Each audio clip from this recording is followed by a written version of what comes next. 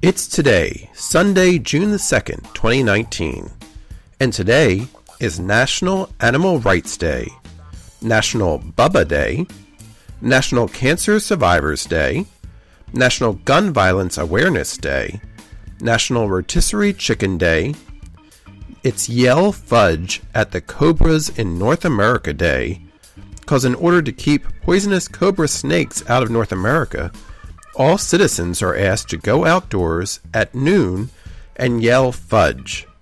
Fudge makes cobras gag, and the mere mention of it makes them disappear. And it's Children's Awareness Memorial Day. On this date in 1835, P.T. Barnum and his circus began their first tour of the United States. In 1863, Harriet Tubman led Union fighters into Maryland to free the slaves. In 1875, Alexander Graham Bell made the first sound transmission. And in 1924, President Calvin Coolidge signed the Indian Citizenship Act, which declared all Native Americans to be American citizens. In 1933, President Franklin Delano Roosevelt authorized the first swimming pool to be built inside the White House.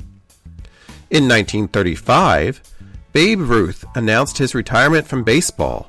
He was 40 years old. In 1953, the coronation of the current Queen, Queen Elizabeth II, took place in Westminster Abbey in London, England. In 1977, New Jersey allowed casino gambling in Atlantic City for the first time. And in 1979, Los Angeles Mayor Tom Bradley signed the first homosexual rights bill.